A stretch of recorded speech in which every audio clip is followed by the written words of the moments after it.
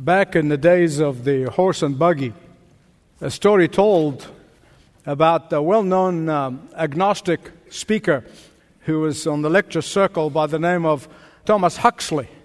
And one day he was speaking in Dublin, Ireland, and when he finished his speaking engagement, he literally ran out of the hotel trying to catch the last train out. So he jumped in one of those well-known horse and buggy taxis of those days, and thinking that the doorman has told the driver where he's going, that he's going to the train station. And so he jumps in the buggy and he says to the driver, simply said, drive as fast as you can. So the taxi driver set off at a breakneck speed. I mean, he got these horses going. But after a few minutes, Huxley realized that the driver is going the wrong way from the train station. And so he kind of yelled at him and said, "Driver, do you know where you're going?" He said, "No, Your Honor, but I am driving fast." Beloved, this is a true picture of Western society and Western culture today. We are engaged in frantic activities that are disguising restlessness and rootlessness and the loss of direction. And the faster our cultures depart from the one true God, from our biblical roots, the deeper we plunge into confusion and fear, anxiety, restlessness, and loneliness. In fact, some people thought that social media is going to help connect us closer to each other. And in reality, everything I read, that social media is doing the opposite. So many of us, including your pastor, have said and complained bitterly of how dark our world is and how darker it's becoming. You've heard me say that, and I've heard so many people say that. And it is true. It's not denying that. But those of us who know the Lord Jesus Christ should know that these are great opportunities for helping people to turn to Christ. Now, in the last message, we saw how, because of Adam and Eve's disobedience to the Lord, they lost being citizens of the city of God in the Garden of Eden, and they had to live outside in the city of man. Those two humanities began to be created from that moment on, from the moment of their rebellion. And God is the one who really created the line of demarcation in Genesis chapter 3, verse 15, when he said, the seed of the woman versus the seed of the serpent. These are all symbolic. Those who are descendants of the woman follow the descendant of the woman, the Lord Jesus Christ. Those who are descendant of the serpent are those who have rejected the one true God, the Father of our Lord Jesus Christ. Don't ever forget that it was God who created the line of demarcation. It wasn't man, but God. One humanity represented in Cain that rebelled against God and even went further from just living outside of the city of God or the Garden of Eden to building his own city. He went into the land of Nod, of land of nowhere, and he built a city in rebellion against God. And that city continued with his descendant Lamech. Lamech was a violent man and bragged about his violence and bloodshed. But thankfully, he had an offspring named Enoch who walked with God and he feared God. And the Bible continues this line of demarcation between those who belong to the city of God and those who belong to the city of man. Between those who are the descendants, symbolic speaking, of the serpent and those who are descendant of the Lord Jesus Christ. This line becomes even clearer after the flood, where God saved Noah and his family from the flood in the ark. Today I want to show you how in both the Old and the New Testament, Babylon occupies a very important symbolic place. Babylon came to represent the city of man. The earthly Jerusalem came to represent the city of God. And that is why when Israel sinned against God and continued sinning against God, continued rebelling against God. After prophet tried to turn them, they kept defying God. God of all the people of the earth, He chose the king of Babylon to come and judge His own people, Israel, and attack the city of God. The city of man, Babylon, is attacking the city of God, Jerusalem. Listen carefully now. Babylon is a symbolic of every people, every culture that opposes God. Jerusalem is a symbol of every city and every culture, every society that loves God. And that is why at the end of time, which we seem to be heading toward, John the Revelator, in Revelation chapter 21, he has a vision of the new city, the new Jerusalem, the divine city, the city of God coming down from heaven. This city, not the old city, Jerusalem, but the new city coming down from heaven. In the next message, I'm going to show you from the scripture how the very first person who had a vision for that city coming from heaven was Abraham. Turn with me, please, to chapters 10 and 11 of Genesis. Here I'm going to show you how the city of man was founded by Cain, progressed in a downward direction. Evil, my beloved friends, evil never stands still. If you allow evil in your life, if you allow evil in your home, if you allow evil in your church, if you allow evil in society, evil cannot stand still. It will keep going down and down and down and down. It cannot stand still. It can only get worse. And that's what happened. Adam and Eve lived outside of the garden. Cain went and built a city to run away from God. Now we see Nimrod building a city in defiance of God. Now in the last message, we saw how Noah, the preacher of righteousness, was pleading with people, turn to God, be saved from the coming flood. Be saved from the coming flood. They mocked him. They jeered him. They laughed at him. But then God took him and his family and inside that ark, and He saved them. He had three sons. After the flood, they came out, and their names were Shem, Ham, and Japheth. And God said to them to repopulate the earth. Ham sinned against his father, and therefore he received the curse. And that curse continued on to his descendants. But then Shem was respectful of his father, honored his father, and he received the blessing. And that blessing continued on to his descendants. And that is why I'm going to take a moment and just speak to the young people here today. Just listen to me for a minute. When you obey your godly parents, you will receive a blessing, and that blessing is going to be with you forever, and even your next generation. Don't ever forget that. Ham's descendant was Nimrod. Nimrod, who took rebellion against God to a new low. Nimrod's attitude is very similar to the attitude of so many people in our culture today, including some of our leaders. Who is this God who tells us what to do? What are these moral absolutes? Where did they come from? And we don't like them. What kind of a God who wants to restrict our pleasure, no matter how perverted it may be? We can legislate Him out of our society. We can muzzle all of His followers so they will not make us feel guilty about our perverted pleasure. Nimrod, like many in our society today, many of our leaders today, instead of recognizing their sin and the consequences of sin and the curse of sin and turned to God, he instead built Babylon, a city that stood in defiance to God. This is exactly what happened now all over the Western culture. Instead of acknowledging and thanking the God who delivered us in Second World War from the evils of Nazism and fascism, we give ourselves the credit Today, instead of knowing and bowing down to God, the Father of our Lord Jesus Christ, in gratitude for all of His blessings and even for our Western civilization, instead we bow to political correctness, we bow to materialism, we bow to our own intellect, and we bow to pluralism.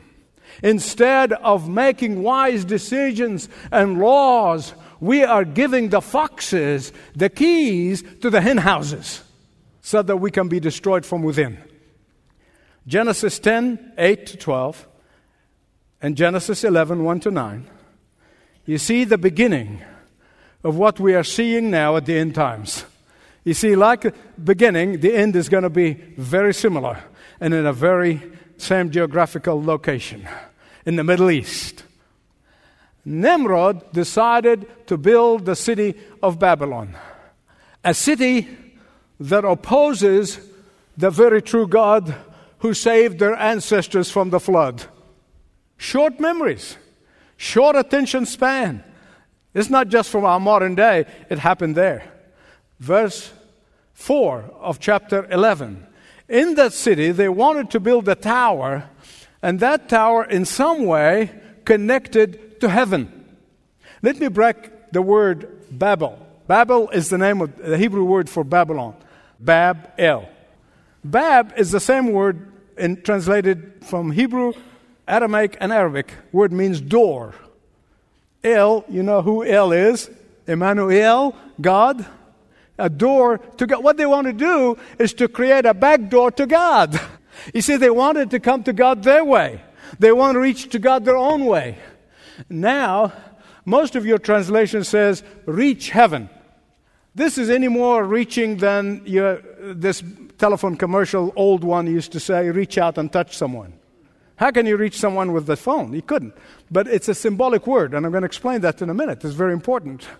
Because some people thought, oh man, they were so foolish back then. They're not as bright as we are. They were not scientifically in tuned as we are. And in their foolishness, they thought they can really build a tower and they reach all the way to heaven. They couldn't understand the space and the millions of miles that is away. It is not so. That's not what they were doing. They were building a civilization will not only make the God of their forefathers obsolete, but they're building a civilization that opposed to the God of their ancestors. Don't miss what I'm going to tell you. From that moment of history, Babylon came to occupy a very significant place in the whole of the Bible. In fact, I think the symbolic explanation or the symbolic meaning of Babylon cannot be exaggerated in the Scripture. From Genesis to Revelation 21, Babylon is a symbol of living for self at enmity with God. Because self will always be at enmity with God. Let me prove it to you. When God's judgment fell upon Israel, after year after year, 200 years of rejecting God, who did God choose as an instrument of judgment? Of all the people of the earth, He used the Babylonians. What was the religion of the king Nebuchadnezzar of Babylon? Self-worship. He was a narcissistic, self-worshiping dude. Beloved, listen to me. We are up to our eyeballs in narcissistic, self-worshiping dudes and dudettes. He wanted everyone to bow and worship the image of himself. The clear biblical characteristic of the Antichrist when he shows up at the end of time. I mean, there are many other things in the Bible about the Antichrist. What's the one thing that is absolutely stand out? Is it going to be what? Narcissistic, self-worshiping dude. The world is being prepared for the Antichrist. Eventually, he's going to demand that people worship him. And he is a mask of Satan.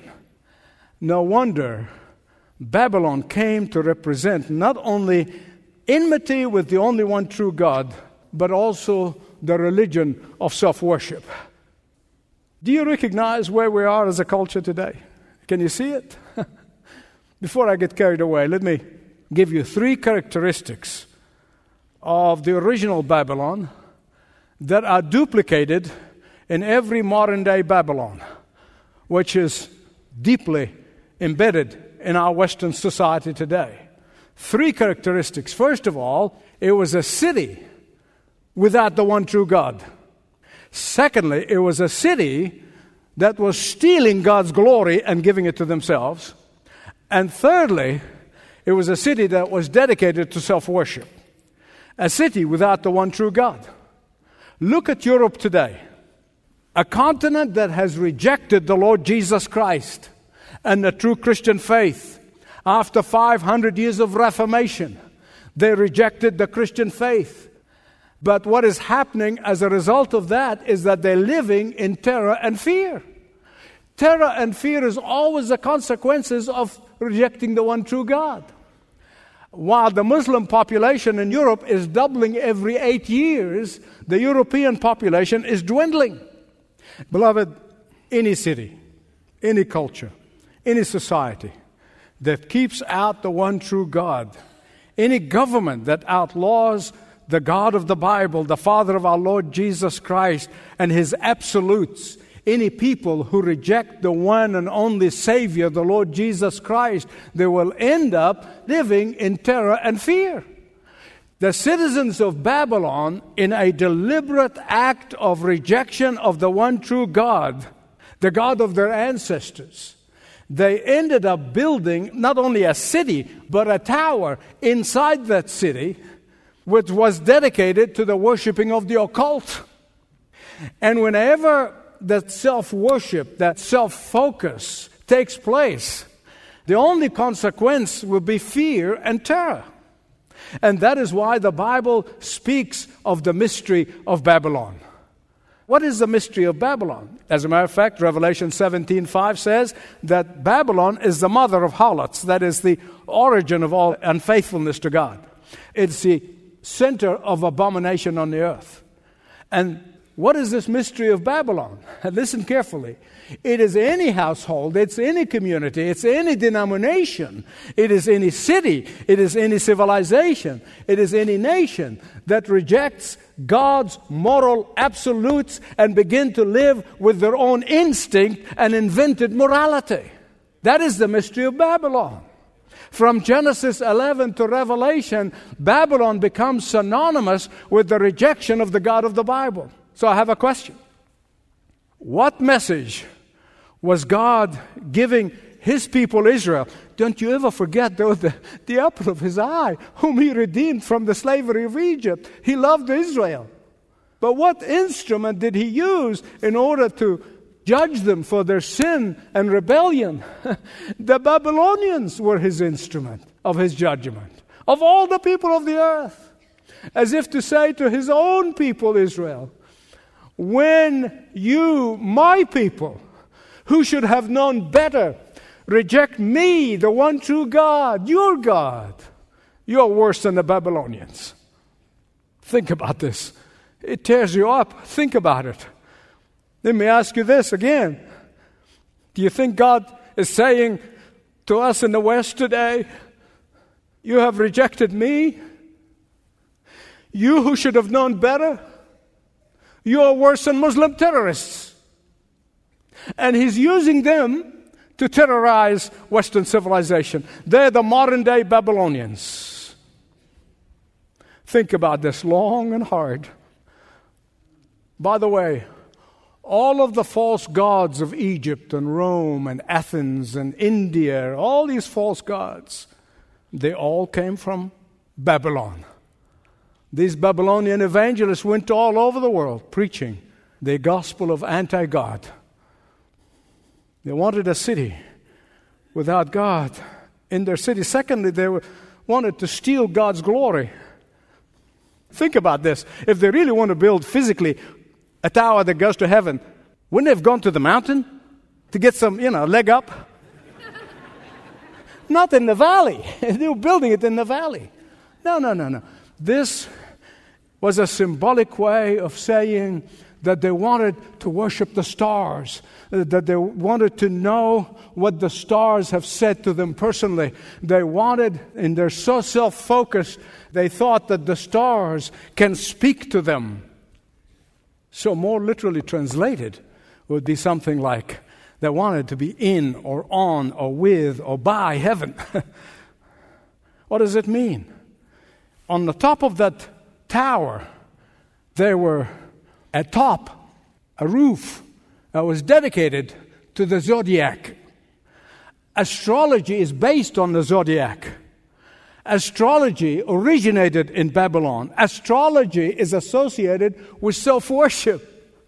And from Babylon, it went all the way to Egypt. As a matter of fact, when astrology came into Egypt and got mixed up with local animism of Egypt, it produced the pyramids and the Sphinx.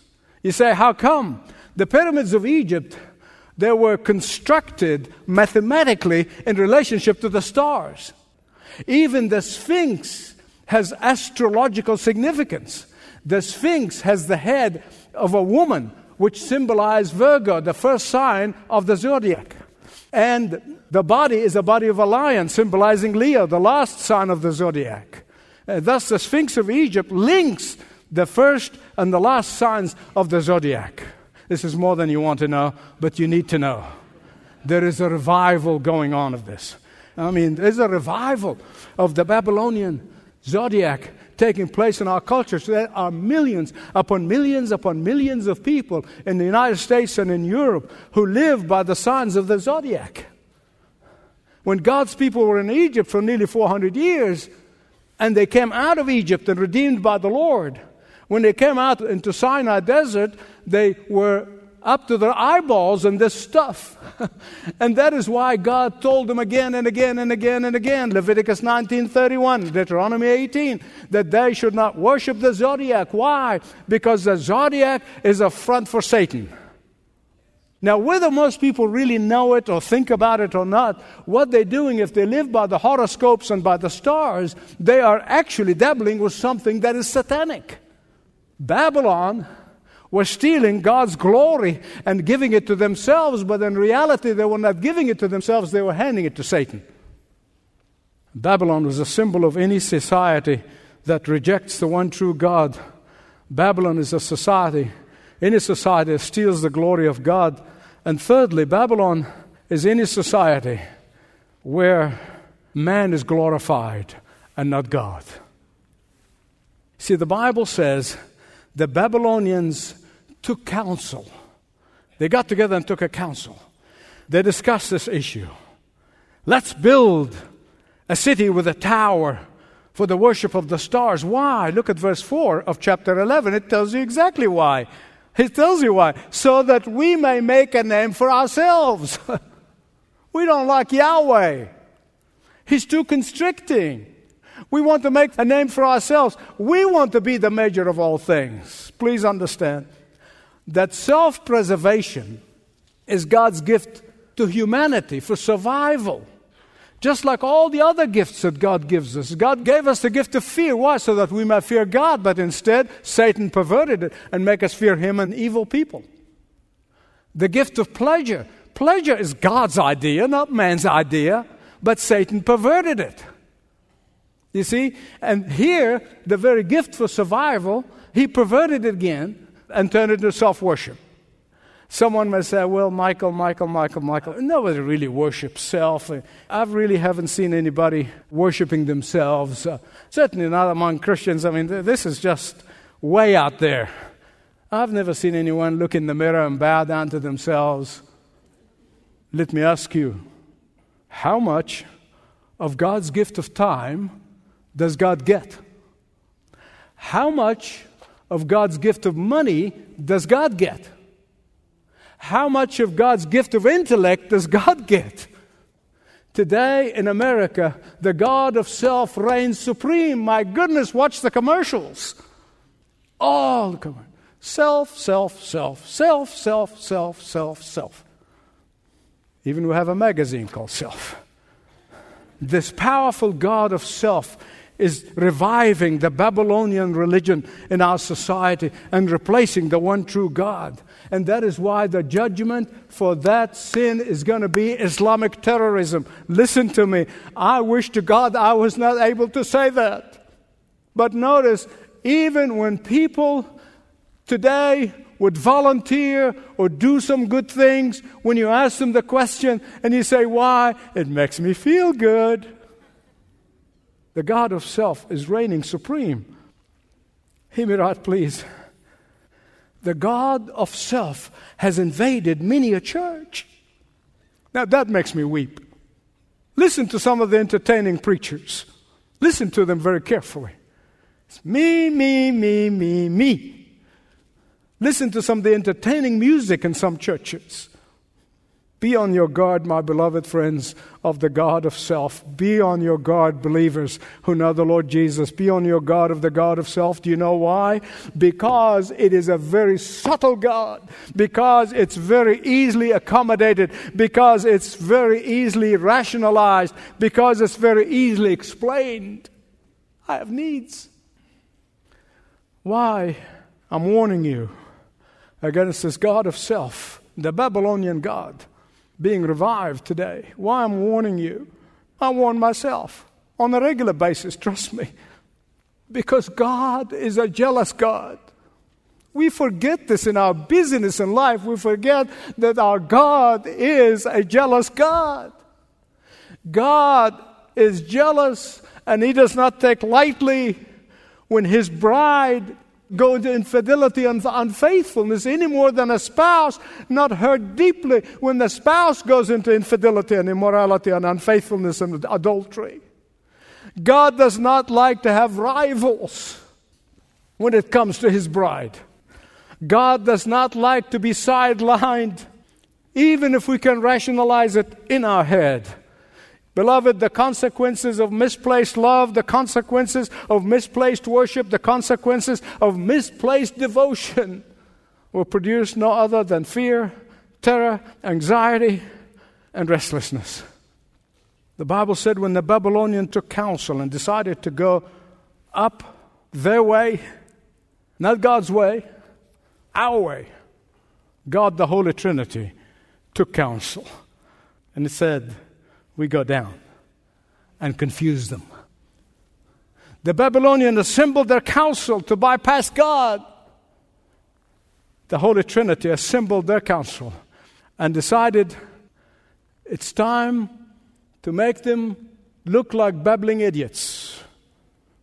It's not in the Bible, I'm making it up, but you know what I mean. We talk about a person babbling. That's where it comes from. The Babylonians assembled to steal God's glory. The Holy Trinity assembled to confuse them and make confusion to be their fate. Verse 7, God said, let's go down and confuse their language. Who is us? Let us. God, the Holy Trinity, Father, Son, and Holy Spirit, one God since before eternity, will one day conclude that enough is enough. Make no mistake about it. God, the Holy Trinity, will always prevail. God, the Holy Trinity, always win. God, the Holy Trinity, always will have the last word. God, the Holy Trinity, always have the upper hand. Many of you will testify to the fact that we have never seen more confusion than we're seeing in our day. That's confused people. When babies can be murdered in their mother's womb, but a tree is sacred. That's confusion. Now, I don't want to leave you without the rest of the story. Namely, that God will have the last word. That they may think that they can go up without God, but God will come down to judge them. Our generation says our science will save us. And God says your science looks like a pimple on the face of humanity. And they may say our wealth will save us. God says you all look like ants from up here. All of the self-esteem and all of the self-image is like dust to God. And so let me give you a word to the faithful. Now, if you're a person who never committed your life to Jesus Christ, you've never asked Him to forgive your sins and to restore you to Himself, and you receive Him as Savior and Lord, that's your first step. But that word is for those who have done that. This word is for the faithful. I want you to listen very carefully, please. No matter how dark it may get, our God is the God of power and might. No matter how chilling and challenging times are going to be, our God will give us the ultimate victory. No matter how the powerful and the mighty forces attack us and work against us, and they use their power and use their force against us, we end up winning. No matter how much they may persecute us, we are on the winning side. No matter how much they may ridicule us, it's okay, count it all joy. We are victorious in Jesus' name.